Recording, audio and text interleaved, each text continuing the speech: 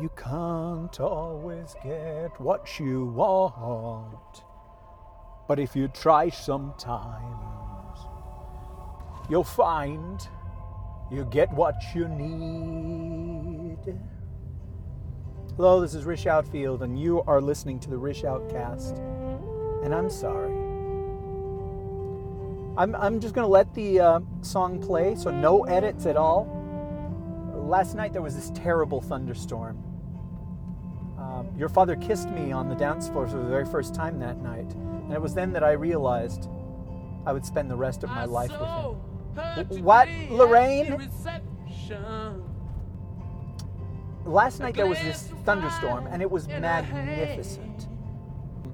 Lightning. We've all seen a thunderstorm where there is lightning. We've all seen a thunderstorm with impressive lightning. But I don't know that I've ever seen a thunderstorm where there were lightning strikes every 2 or 3 seconds. And some would be small, and some would just be white, and then others would be giant streaks of lightning across the sky. And I got in the car, and I drove out to the closest place where there was a view that was unencumbered by trees and power lines and churches and, all that stuff. All these trappings of modern life. And I just sat there and I watched the lightning. And it was really amazing. It was one of those things where I was just like, I wish I had somebody here to share this with me. It's like, wow, oh, did you see that one? He said to no one. And it occurred to me today that if I had brought this recorder and started recording in that lightning storm, then it would almost be like there was somebody with me. You were. But it was a missed opportunity. And yeah, it's just, it's weird. And I've commented on this before that I had basically 3 friends left in the world, and 2 of them moved away, and that is a challenge. It's something that I haven't quite gotten used to. And it means that I go out to eat a lot less. I've actually been writing a little bit. It certainly means that I podcast a lot more. But socializing, talking to other people, that has taken a huge hit. And it's so good to have friends. It's good to have people that you confide in. When I lived in LA, I had this friend, and we hit it off immediately. Well, maybe not immediately, but for me, quite immediately. And there was this bond between us that got really, really, really strong. And at one point, I told him, I see a movie or see something on TV, or I hear a joke, or I have an experience at work, and I don't feel I've truly experienced it until I tell you about it. And he said, ew, there was this movie with Jeremy Irons in it where he played identical twin gynecologists, and one of them said that to the other, where he's like, I haven't spoken to somebody, I haven't made love to a woman. No. Yeah, I got it wrong. He said he was criticizing the other one, saying, you haven't had a conversation, you haven't done anything, you haven't made love to a woman until you've told me about it. And I guess it was his way of explaining that this was a dependent relationship, that I was a parasite, that I was a venom parasite that didn't give extra strength, or a 6-foot tongue.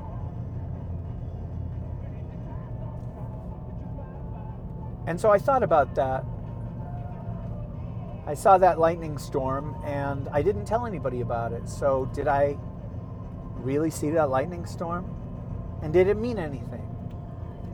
These are questions that I guess you ask yourself as you get older, as you realize, oh, the clock is ticking. The time in the hourglass, gosh, the sand is almost run out. That's rough. What do I have to show for it? In the summer of 2018, I ran out of money. And that hadn't happened in a long time. I had always, I don't want to say been frugal, but I had put a little bit aside every month. I have for the last 10 years. An emergency fund kind of thing, if you want to say that. Set it aside a tiny portion of your income every month, and then if something goes wrong, if you hit a deer, if you get sick, if you go on a week's vacation and that means you miss a whole week of work, then you have something to back that up. You have something. Ooh, this song effing sucks. Then you have something to help you out. And I don't know what happened.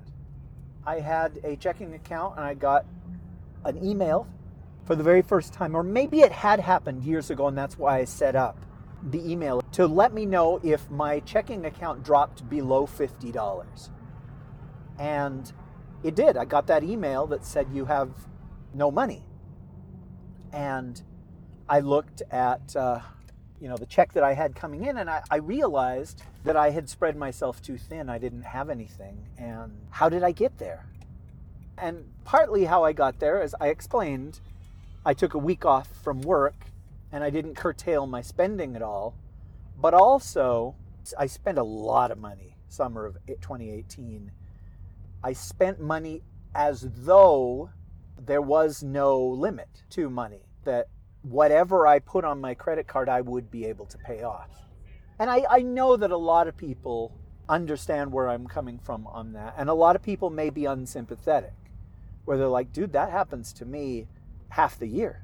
That happens to me 3 months of the year. That happens to me every month. I know there are people that live paycheck to paycheck, and if something goes wrong with that paycheck, or if something goes wrong, period, then they're in trouble. And that's scary to me, but maybe not to somebody else who's just like, no, that's life. And so I'm still trying to recover from that. I mean, I'm not even close to recovering from that. Because like I said, I spent money like there was no tomorrow. I spent money like there was a Rolling Stones song playing and I started talking about there not being much time left before I was going to die. And it'll take me a while to get back on top, if I can. And I just need to learn from that and be like, hey, remember you were putting money aside. And yeah, see, that's the thing, is I had that money set aside and I had forgotten about it. But it's not enough. It's not enough to save me from the financial hole I'm in. I'm just going to have to pay it off a little bit at a time. But more importantly, I need to push on the brakes as far as spending goes. There are things that I want. There are things that would be nice. Too bad. I guess I've just had it too well for too long. Where it's just like, if I want something, well, yeah, I can buy that. I used to blow money on things that ultimately, I still do, on things that ultimately have little value, and maybe most people do. You buy something that you think, well, this might fill the void inside me. Ooh, hey, that looks good. That might stave off depression for a while. Ooh, what about that thing? Do you think that might distract me from the knowledge that death is imminent? Just for, an hour, half hour, I guess maybe I do that a lot and I need to stop. But it's a hard habit to break. And we'll see if I have any luck breaking it over the next few months. But let's see, why did I even start recording this? To tell you that I am like Jeremy Irons in that movie? It was a David Cronenberg movie, which is worse. But we have our issues, we have our challenges, we have our limitations, and I have several. What will I leave when I'm gone? I guess that I would leave this podcast, because internet is forever, as I heard somebody say the other day. Oh, also, I guess my writing. Apropos of nothing, I have published another book. And this one is available now. And so maybe I'll talk about that for the next few minutes. Is that cool? I didn't hear you. I'm not sure if it was the lack of enthusiasm with which you answered or whether you didn't answer at all.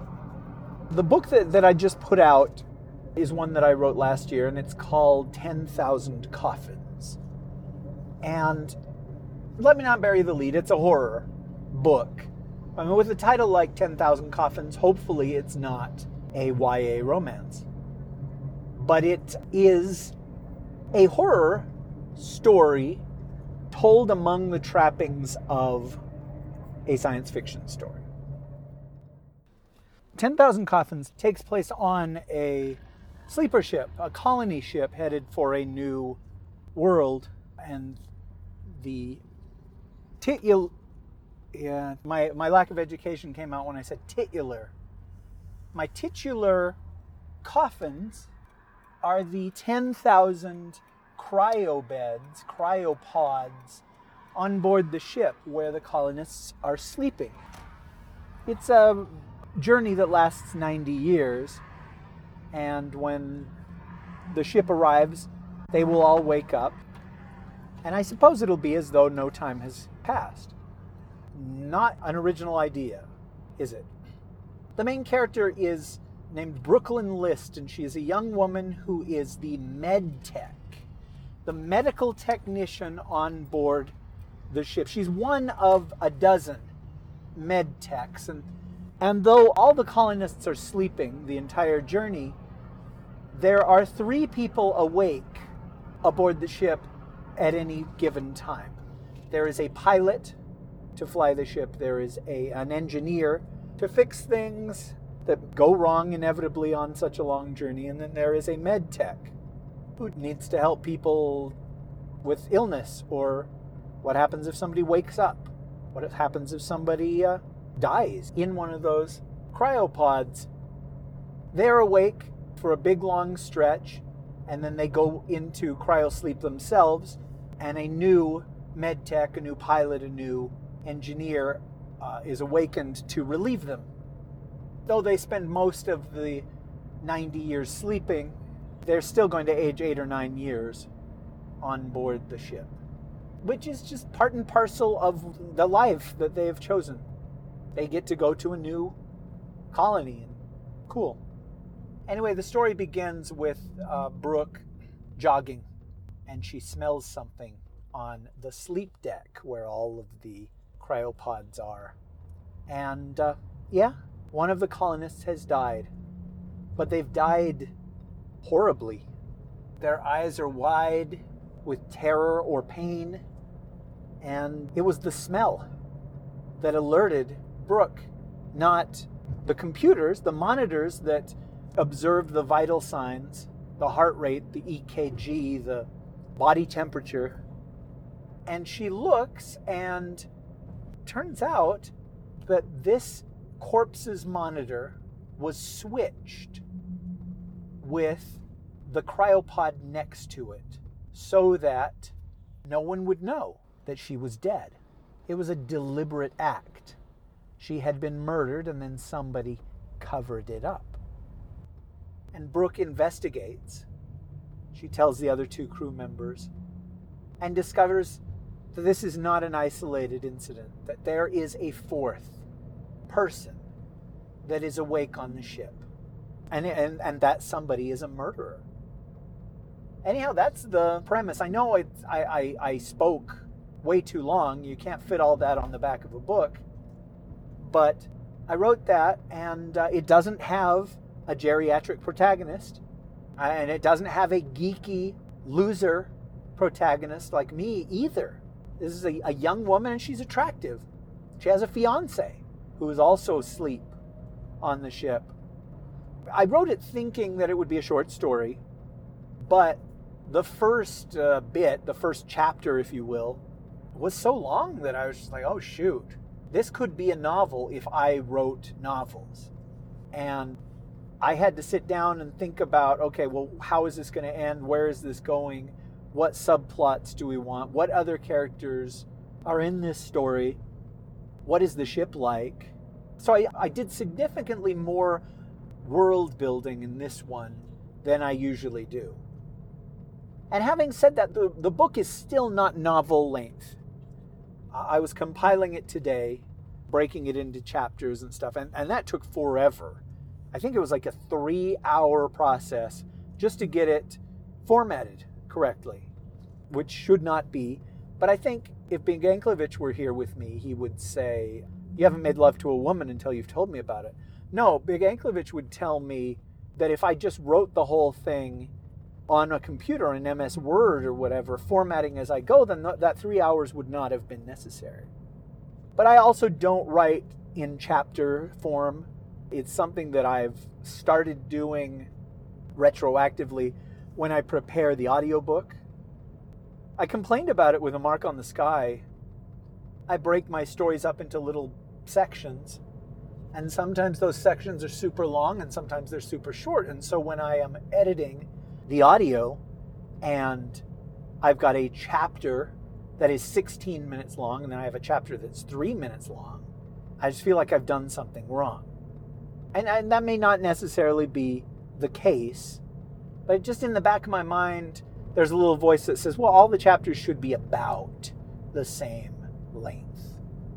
But while I was editing it today, I thought, if this had to be a novel, it absolutely had to be, what could I add? How much more could I put in here? And there are details that I don't go into. And there was a scene that I sort of had in my mind. In fact, the book itself was inspired by, did you ever see Michael Crichton's movie Coma?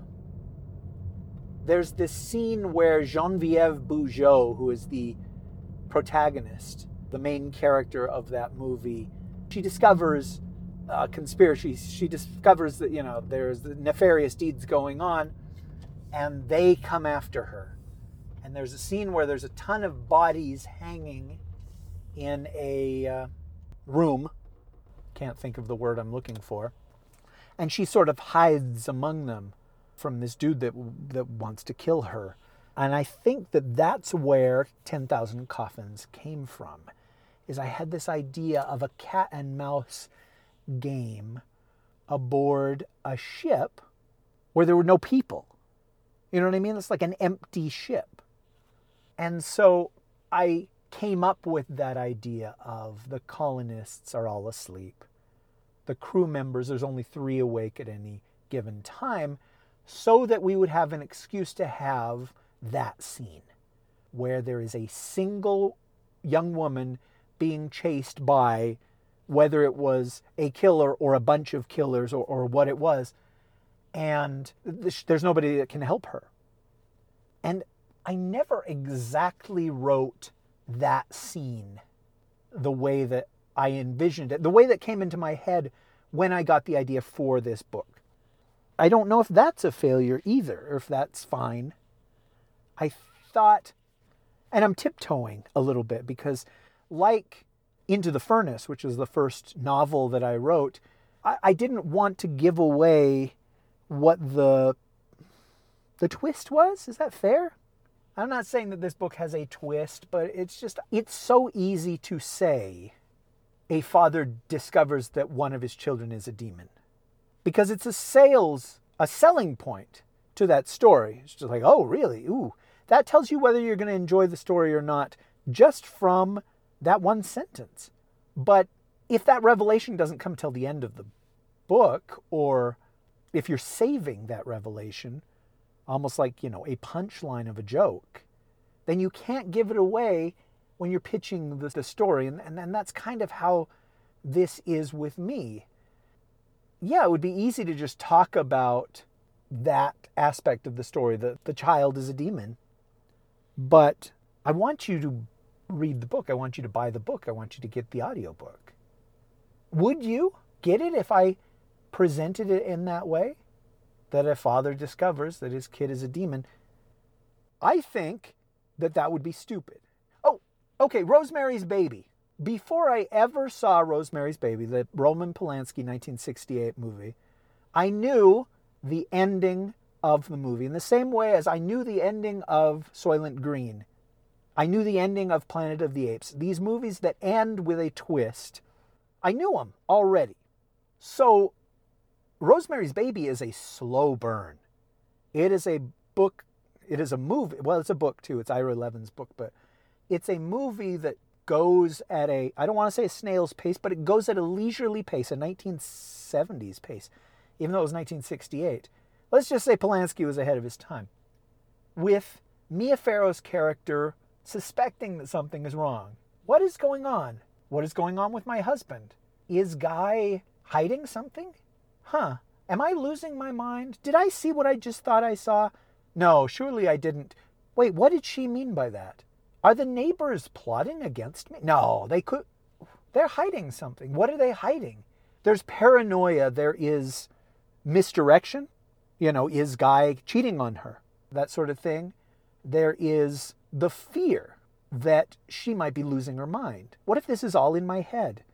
The payoff to Rosemary's Baby is the ending of the film, the last minute of the film. And when I saw that movie, I knew what that last minute was, and so I just waited for it. And anytime there was misdirection, anytime there was Mia Farrow going, oh, I was wrong. I thought that something was going on, but clearly it isn't. I was like, oh no, girlfriend, you was right the first time. He got his father's eyes. But Guy's eyes are normal. So it influenced my viewing of it impacted my enjoyment of the film. It detracted from my enjoyment of the film, knowing how it was going to end. I'll never know how I would have responded to that movie, not knowing where it was going. There's a million movies like that. And luckily, I have experienced half of them the way that you're supposed to. A lot of times trailers will give away stuff, which just pisses me off. But other times, yeah, just, it's part of the consciousness of film fans. It's just like, what Rosebud is before you've ever seen Citizen Kane. I almost said Casablanca. Wouldn't that have been hilarious if I had just left that in? We'll take like 3 movies and deliberately mess them up. It's like, Bruce Willis is a ghost going into The Usual Suspects. Or even worse, that Tyler Durden is Edward Norton going into Get Out. That Al Pacino is Keanu Reeves' father going into Boo! A Madea Halloween 2. It impacts the way that you see these movies. It impacts your enjoyment of them. And so, yeah, it's like I'm trying to keep a little bit back. Not to sour? Who knows? Maybe it's hubris to compare my stuff to these classics of modern cinema. Maybe it's hubris to say my book, 10,000 Coffins, is every bit as good as Boo! A Madea Halloween 2. Yeah, I wouldn't dare compare it to the first one. Julie, who's the real monster here? Okay, usually I will present a clip. I think I already did. I'm trying to remember. There was an episode where I mentioned this and I read a couple pages. I read them out of the Notebook, I think, and there were a couple parts where I was like, ew, I can't read my own handwriting. So I guess I should pick a different scene. Yeah, that's something we have discussed as well, but I'm going to discuss it again. When you're doing an audiobook, you need to select a sample. a 5-minute segment of your book that's going to hook listeners. It's kind of like doing the trailer. I've already had this whole conversation. So to make a long story short, I struggled with coming up with what section to share as my sample. I mean, it's easy. A lot of people are saying, a lot of people just present the first 5 minutes of their book because it's safe, it's smart, it's easy. Maybe it's more easy than it is smart, but it's definitely safe. You're usually not going to ruin things by sharing the first 5 minutes of your book. Oftentimes, though, the first 5 minutes is creating the setting, establishing relationships, developing a character or characters, and you don't want necessarily to start with that. You want to find something juicy. You want to find something with conflict in it, or tension, or fear, or comedy, or action. Well, this will be fun. Let's listen to what I ultimately chose to be the audio sample for my audiobook. It was faint, but it was bad. Rot. The unmistakable smell of something dead. Not good, Brooke whispered, and had the momentary, and uncharacteristic, temptation to just leave it and go her way. Her meanderings brought her to C-Block every couple of weeks or so, and maybe by then the smell would be gone. But she was the medical technician, and if a colonist had expired, it was her job to deal with it. The cryopods were laid out in tidy rows, like big transparent clams, each one holding a young, healthy would-be colonist, and each monitored by a dimly glowing vital signs readout. If the occupant of a cryobed had a medical emergency, the readout would brighten, drawing attention to itself. An alarm would sound, and a message would be sent to all appropriate corners of the ship, alerting the medic on duty. Well, Brooke's sense of smell told her she'd missed the alarm on this one, and more than a while ago. She peered across the rows of pods, looking for the readout screen that was flashing, or at least brighter than the ones around it. None were. So she followed her nose. It took her to a shadowy corner of C-Block, where the smell intensified, and she knew the problem bed when she saw it. One of the pods had a lid that was unsealed a couple of centimeters. The smell was ripe and nauseating, and when Brooke brought the lights up around it, her breath caught in her throat. The woman inside the cryopod had once been blonde and cherubic, but she didn't look that way now. Her eyes, clouded and white, were wide, and her face was frozen in a rictus of terror. Or maybe that was Brooke's emotions projecting on the corpse. Regardless, she was dead, and not placidly in her sleep. Her hands were balled into tight gray fists, and her bathrobe-like tunic was half off. There were bloodstains on its white fabric, long since dried to brown. Brooke was positive there was no vermin on the ship. Various animals were on board, but down in Deck G, and all of them in cryosleep too. Otherwise, there might be flies and such buzzing about. As it was, Brooke did wonder if there might not be rats wandering around, like we're constantly aboard old seafaring vessels back on Earth, because the dead woman appeared to have bites on her arms, breasts, and throat. She put her hand sympathetically on her own throat, and felt her pulse racing there. She remembered to breathe, and palmed the nearest intercom button on the wall.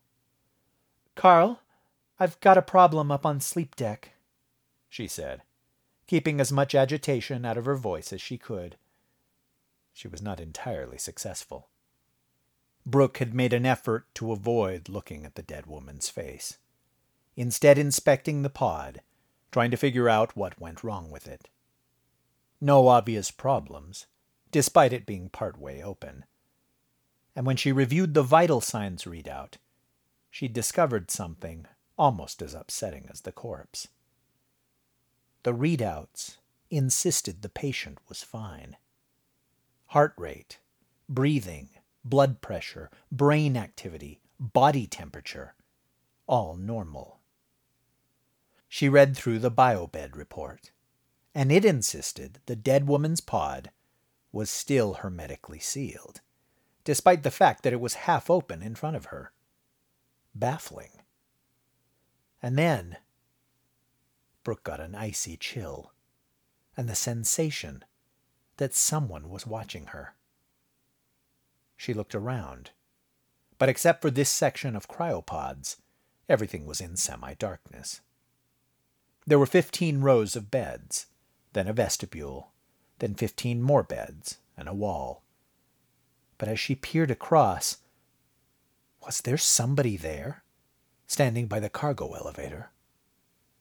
Could be. Yeah, there you go. Should we try this a third time, or should we just take the hint? Okay, so last year I recorded this episode up to the point where you are listening, and then somehow I lost the rest of the episode.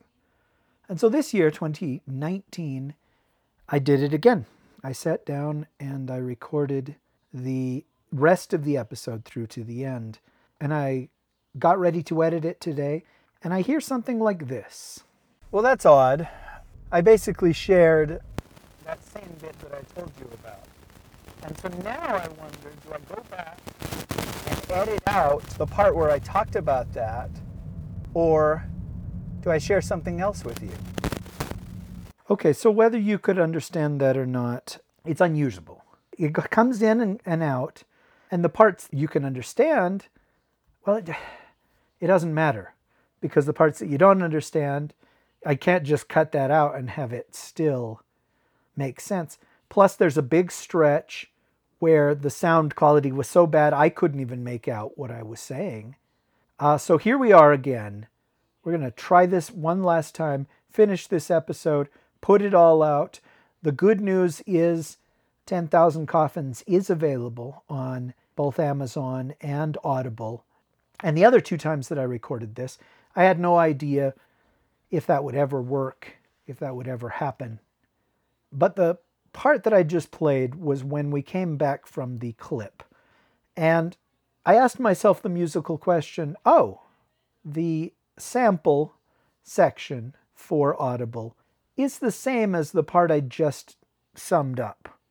So do I go back and cut out the part where I summed it up?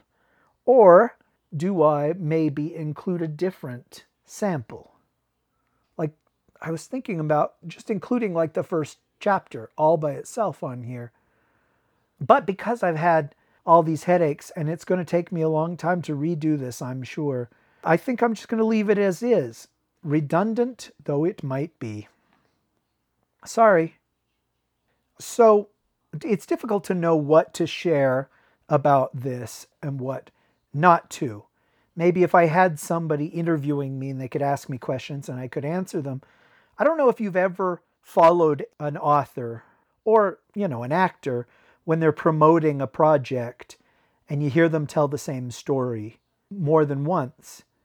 It surprised me the first time that I heard that. I'd just be like, well, geez, that's the same thing he said on Leno.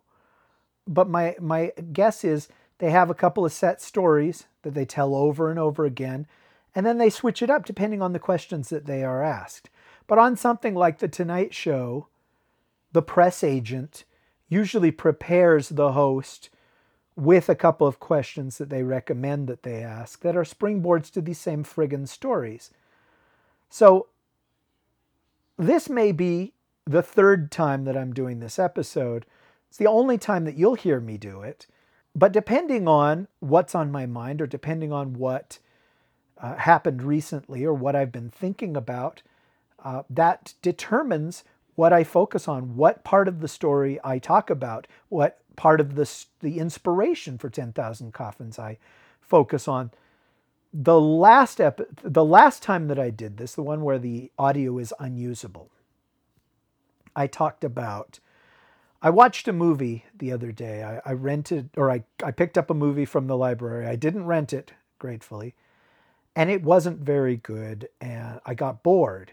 partway through, so I started to look it up on Rotten Tomatoes. I started to read the reviews, and the movie was called The Fifth Wave. I'm not going to talk about it here because there's another episode that I recorded that is not lost, apparently, where I do talk about the fifth wave because it's a lot more relevant to the story that I present in that episode of The Outcast. And also, usually when there's a movie or a book that I talk about on here that's bad, I don't say the title because I'm cowardly, because I don't want somebody to say, hey, you're not 1/3 the writer that Brennan Sanderson is. And feel free to say that, because nobody is 1/3 the writer that Brennan Sanderson is. That guy wrote half of a book in the time that I've been re-recording this episode. And he's a nice guy. I don't know why I go back to him again and again and again. Well, it's because I see him all the time. Okay, let's go back. The reason I brought up the fifth wave the last time I did this was because I read a review on Rotten Tomatoes and it said, I don't know how faithful this movie adaptation is to the YA book that it's based on, but I do know that the filmmakers who made this movie have seen a lot of other movies, which they managed to rip off a bit here and a bit there to make their cobbled together uber YA movie called The Fifth Wave. And I remember that resonating with me when I was producing the audiobook for this, because in translating it to audio, I had sort of a step away from the writing process, and I could see some of the mechanism. I could see, oh, okay, so this part was influenced by Star Trek, clearly, and this part was Alien, maybe. And the movie that most directly influenced Coffins is Coma, the Michael Crichton movie with Michael Douglas and Geneviève Bujold in it. Specifically, there is a scene in that movie where she has uncovered this conspiracy. Geneviève Bujold has, and she's hiding in a room where there are all these essentially dead bodies hanging from wires in the ceiling. Somebody comes after her and she's hiding among them, and the people see one of the bodies begin to swing, and they can tell, okay, that's where she is. It was an all right movie, Coma, but that scene really struck a nerve with me. And I essentially got the idea of, I want to make a science fiction movie where there's a woman and she's running from a murderer on a sleeper ship, and she tries to hide among all the sleeping colonists. I liked that visual a lot, and I thought it worked great in Coma. And so I wrote this book as a way to tell that scene. And then I finished the book, and you know how it is. It goes in its own direction. My own experiences, my own pop culture exposure steered the ship, so to speak, in its own direction. And I got to the end of the book and I hadn't written that scene, the scene where the female protagonist hides from the killer among the dead or living dead or sleeping colonists. And so I did go back and I wrote that scene, but it never ends up being exactly like the scene in Coma, which is probably good because, like I said, somebody called the makers of The Fifth Wave out on that in their movie. And yeah, it would bug me if somebody said, oh, a big fan of Coma, are you? You know, I'm going to be honest, I don't know anything about writing science fiction. It's not my genre. I like the movies, but it's not something that I write a lot of. It's not something that I'm good at. What I'm good at is horror, and to a lesser extent other genres. So this is much more of a horror story set in space than a real science fiction piece. And I guess it sounds like I'm apologizing for that. I'm not. I like what I like. When Stephenie Meyer wrote Twilight, she was taken to task for saying that she was not a fan of horror movies. She was not a fan of vampire movies. She had seen almost none of them. And she just wanted to write something that would appeal to her as not a fan of those things. And so the people that like Dracula, the people that like Interview with the Vampire, Nosferatu, or Lost Boys, or Fright Night, or Scream, Blackula, scream. were insulted by that. But to each their own. Whatever gets you to a creative place, it doesn't really matter what the springboard is. You know what I mean? We've heard about these fan fiction stories that become novels that are totally different, that are something else, that are, in 50 Shades case, extraordinarily successful. And it doesn't matter what they started out as. Boy, that's weird that I mentioned Twilight and then I mentioned 50 Shades, which started out as Twilight fan fiction. And the name of the ship in 10,000 Coffins is The Dawn Breaks, which may or may not be an homage to a Stephenie Meyer novel. Oh. So, if you're a Patreon supporter of mine, you've heard this story multiple times, and so just skip to the end. I really struggled with this audiobook. I feel like I worked harder on this one than I do on most, and it really wore out its welcome. You see, I became, during the process of this piece, just a real stickler, a perfectionist for audio quality. And I got it into my head to cut out like all the little lip sounds, the smacks and the noises that your mouth makes as you talk. Your lips get sticky and they stick together and it makes a little noise right before you say a word. And I remember going to the very first audiobook panel I went to at the New Media Expo, and somebody on there says you have to remove all of the breath sounds. And I was just horrified. I was like, what? I didn't know that. Holy smoke, that's so much work. Yeah, but for the last couple of years, I have removed the breath sounds. But now I remove the breath sounds, I remove the sounds of the chair squeaking under myself, and now I have to remove all the little mouth sounds, and it's exhausting. And it's also ruined me for being an audiobook listener, because now I will hear in professional audiobooks the little mouth sounds and breath sounds and just noises that wouldn't have taken me out of the story 2 years ago. But now I'm just like, oh, somebody skipped that. I wonder if it's okay if I skip that myself. Oh no, now I'm noticing it again. Do other people notice this? And I think the answer is no. The other real irritating thing about this was the cover art. And I've complained about the cover art and probably will continue to complain about it until the end of time. But if you look at the episode art, I'm including the cover art in the lower left-hand corner. That's something that my buddy Austin drew for me back in like February or March of 2018. And he says, when do you need this by? And I said, boy, it's going to take me a while to do the audiobook. I'm going to say August. I need it by August of 2018. That's when I'll have the audiobook done. And he's like, oh yeah, that's easy. Sure, I thought you'd need it by Thursday or something like that. And part of me wishes that I had said, oh, Thursday, yes, next Thursday, definitely. Splunge for me too. But I didn't. I said, oh, you have until August. And here we are. We're talking April, May 2019 when it's finally out. So he had a long, long time to work on it. But Austin is the kind of guy who gets really excited about something right now, and he works on it, then he loses interest. He stops.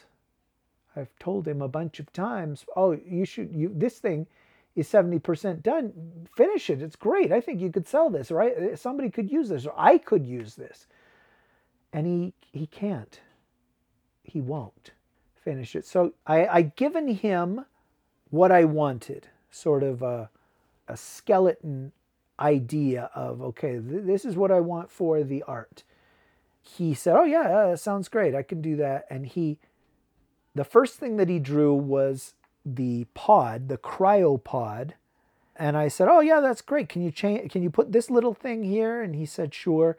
And then he was able to, with the computer, multiply the cryopods.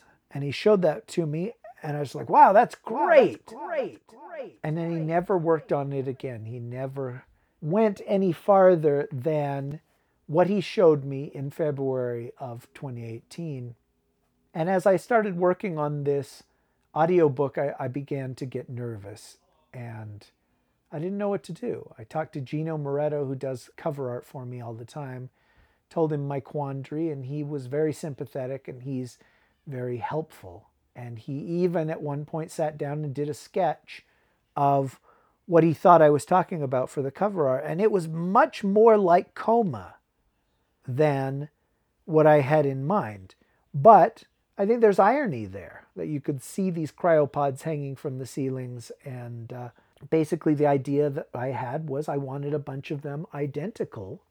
And then I wanted one of them to be different and have a hand pressed against the glass from the inside, a hand of someone experiencing terror. And I felt like that is the perfect symbol for this book. You see a bunch of cryopods, so you know that it's science fiction. You see someone inside a cryopod who's very afraid. So, as I got closer and closer to finishing 10,000 Coffins, and it took months. August came and went, September came and went, 2018 came and went. But as I got closer, I became more and more worried, and I emailed Austin and I said, hey, if you would just send me that, it would be great. And he would say, I'm not done. And so I finally said, hey, can you just send me what you have? It doesn't matter if it's not finished, just send it to me. And he didn't reply. I had 2 chapters left to edit, and I still didn't have the cover art, and it was stressing me out. I had 1 chapter left to edit. I had finished editing all the chapters. All I had to do now was the author's note and the end credits. I finished the author's note. All I had to do was the end credit. Oh, 6 minutes later, I'm done. Now I need the cover art. So I texted Austin one more time, and I said, I just finished the audio. I really need that cover. Can you please send it to me? And I didn't get a response, and I was worried, sad, and not angry, but yeah, probably angry. And I thought, well, I guess the fact that he didn't reply means that we're not friends anymore. So I emailed Gino, relating to him the same story, and said, it breaks my heart. We're not friends anymore. And that cover art was really, really good, but what else can I do? I need to move on. And Gino said, hey, I will see what I can do. And then I got a text from Austin, and he had sent along the image from last year. And again, it looked really, really good. And it was just a shame that it wasn't done, but what can you do? It had a lot of black space at the top, and it didn't have the hand. And it was like, you know what? Who cares? I'm just going to run it as is. I asked Gino if he wouldn't mind putting my name and the title on there in the black place. And we would just run it the way it is. I just didn't care anymore. I was too tired of it to care anymore. I wanted to move on to the next project. I felt like the time that I had spent with 10,000 Coffins, I could have written another book. That's probably true. But Gino did more than just make a logo for me. He also finished the image. He put a hand in there himself. And he did a couple other cosmetic changes that made the cover look more like what I had in my mind. And I can't thank him enough. The guy, I mean, he's really talented, but more than that, he is willing to help me out. He's generous with his time. So I thank him for that. Like I said, or maybe I haven't said it yet this episode, but I was just going to release it with no cover art at all. Just black with the text in green, because I like green. But now I don't have to. Now you don't have to see that. I'm pleased with the cover art. So thank you to Austin, thank you to Gino, and thank you to you. So I was listening to a bit more of the lost audio, of the really scratchy, terrible audio, and in that I elaborate more about, I don't know how to write science fiction. I don't know anything about space travel. I don't know anything about future technology. A lot of times you will read science fiction where the technology is exactly the same as it was when the story was written, except there's space travel, or except we've got colonies on Mars, or except there are robots walking among us, or except we have relationships with alien observers. And with this, it's kind of like that. Like the character of the captain of the ship, his name's Gustafsson. I wanted him to talk in an old-fashioned way. Give him like old sayings. He'd say things like kit and caboodle and that sort of thing. And I said, well, he's not ancient. He's not an old geezer in anything. I figure he was born in 1960 or something like that. Maybe 1961, right? But this is a science fiction book. And I've got a character who's born in 1960 in it. I guess that just shows. I also don't know how to write a well-rounded, capable, intelligent female protagonist. She's not a geek. She's not ugly. She's got a boyfriend. She's not lonely, misunderstood. She doesn't belong in a Tim Burton movie. I don't know how to write somebody like that. And so basically I just wrote her as a person with the same kind of fears that I would have in her place. And I guess we discovered another thing that I need to learn how to do. But all of that being said, I still like the book. I'm proud of it. And I think I learned something from writing it. Here's another thing that you may already know, but I am learning about myself. I discovered that I will do almost anything to prevent myself from releasing a book, from putting it out. During all this headache with Austin and the cover art not coming, I was tempted to just say, you know what, screw it. I don't care anymore. I'm not going to put it out. Despite all the work that I've put into it, I just don't want to do it anymore. The editing process went slower on this book than anything I've ever done before. And when I say editing process, it was also recording the dang thing. I would sit down and I would record for 40 minutes on a chapter. You know, redoing this line, I don't like the way that this sounds. Oh, I'm going to put in a couple of extra words. Let me redo this thing. And then I sit down and edit it a week later or a month later or whenever. And the finished chapter is 7 minutes long or 11 minutes long. That is so much wasted time. Just anything to not put it out. So there's a character who is Anton Supov. He's a Russian crew member, and he talks in this voice. This is how Anton Supov's character spoke the first time I did the audiobook. And I was editing like chapter 7 or 8, and he refers to like Gorky Park, and he refers to Moscow, and he says a phrase in Russian, and I was like, oh no. He can't have that weird voice that I gave him. I'm going to go through and redo all of Anton's lines so that instead of sounding like this, he now sounds like this.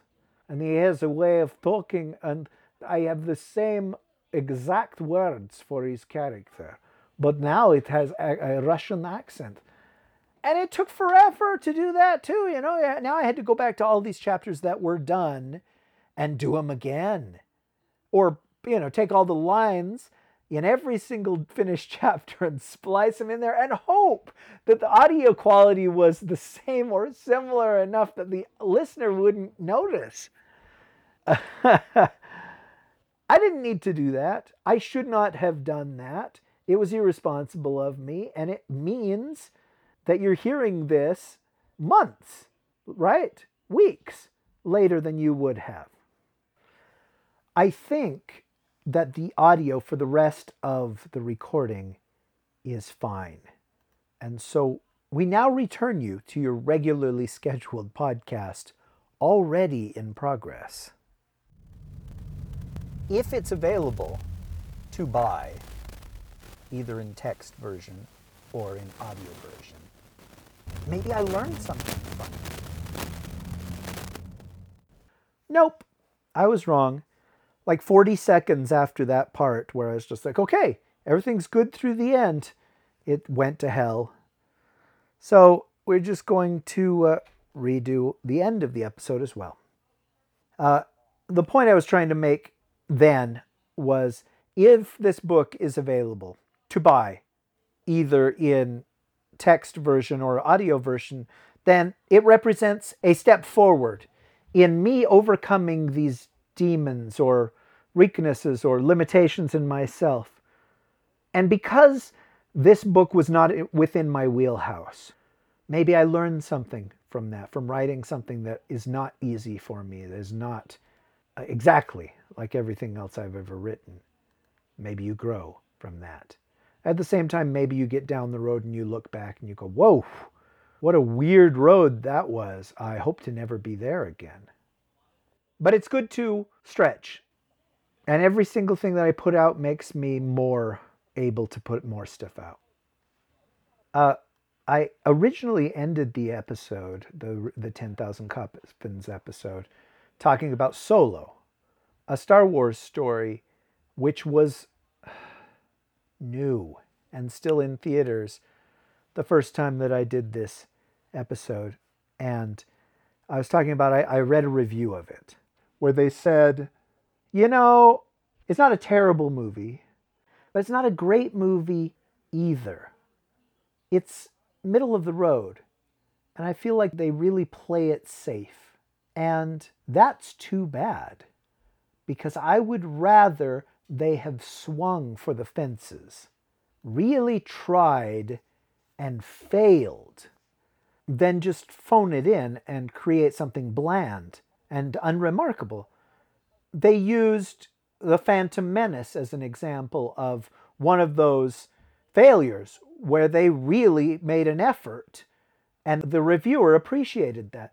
And so I guess I was thinking of 10,000 Coffins in that context. And it's not to say that 10,000 Coffins isn't bland and unremarkable. But it is to say that I made an effort to stretch a little bit, to write something that I hadn't written before. So, who knows? Maybe from that experience, from that effort, I will grow as a writer and a performer. This whole episode has been an attempt to get you to buy 10,000 Coffins. And I hope that my listeners don't resent these episodes that are basically plugging a project, because every one of these that comes out is a mini triumph for me. And I don't know that anybody can have too many mini triumphs. I think that's it. I'm going to leave you alone. Once again, thank you for listening to my show. If you're a fan of my work, hey, thanks for being a fan. If you're not a fan, well, thanks for being a masochist enough to put yourself through this. You must have had some kind of motivation for listening to all of this. But you know what? I still like you, even if you don't like me. Maybe there's growth there too. I've been Rish Outfield, and in space, no one can hear you podcast. Good night. The Rish Outcast is presented under a Creative Commons Attribution, No Derivatives license. That license enables you to share the file with anyone, but not to charge for it or alter it. A license to kill, by the way, enables me to kill anyone I please, whenever I please. You judge which is better. If you didn't completely despise this episode, why don't you support the show with our Patreon fund over at patreon.com? Every dollar gives me more strength to put Outfield in his place.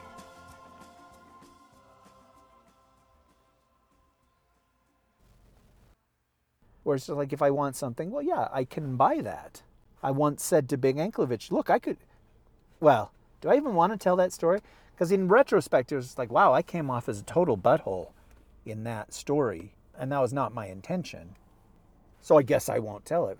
Is that an outtake? Should I tell it in the outtakes? Forget that I said anything. The premise is that there is a sleeper ship, one of those ships where a ton of colonists are going to a new world, and they are all put to sleep until they get there in cryosleep. And there is a crew that maintains the ship and also, maintains the many sleeping colonists. And the crew only have 3 members awake at any one given time. And that is a pilot, of course, for the ship, a mechanic, an engineer, somebody to fix the things that inevitably go wrong, and then a medical technician for health reasons, for maintaining the things that aren't machines, maintaining the people. So basically what happens is a crew member is awakened from cryosleep and told what's going on the ship, and the crewman that they are relieving goes into cryosleep, and they're dead to the world for years until their name comes up in the rotation again. And the person that's awake on the wake shift, I believe I established they have a year in which they are awake. I'm not sure if I did the math that way and it was a year, or it was an 8-month wake and then like 12-year sleep.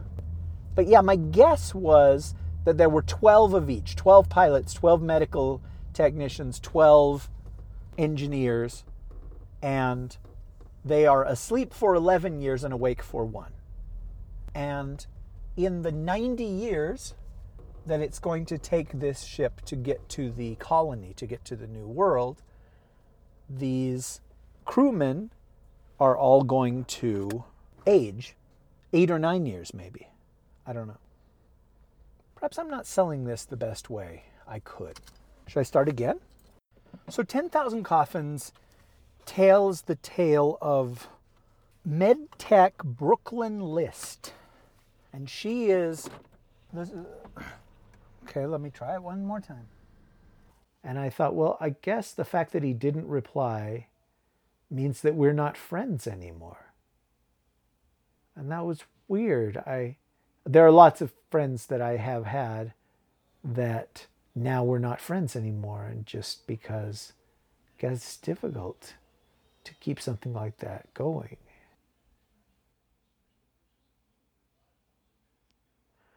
I just fell asleep trying to podcast.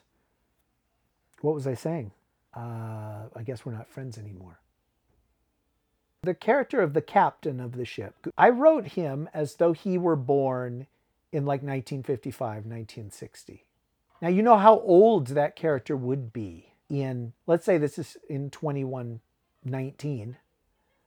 Yeah, I wanted an old-fashioned character like Bones on Star Trek. Like I said, I was influenced by Star Trek, definitely. And so he uses sort of archaic language, and he is old-fashioned. He is a little bit backward, one of those characters that looks behind instead of looking forward, and well, I fell asleep again.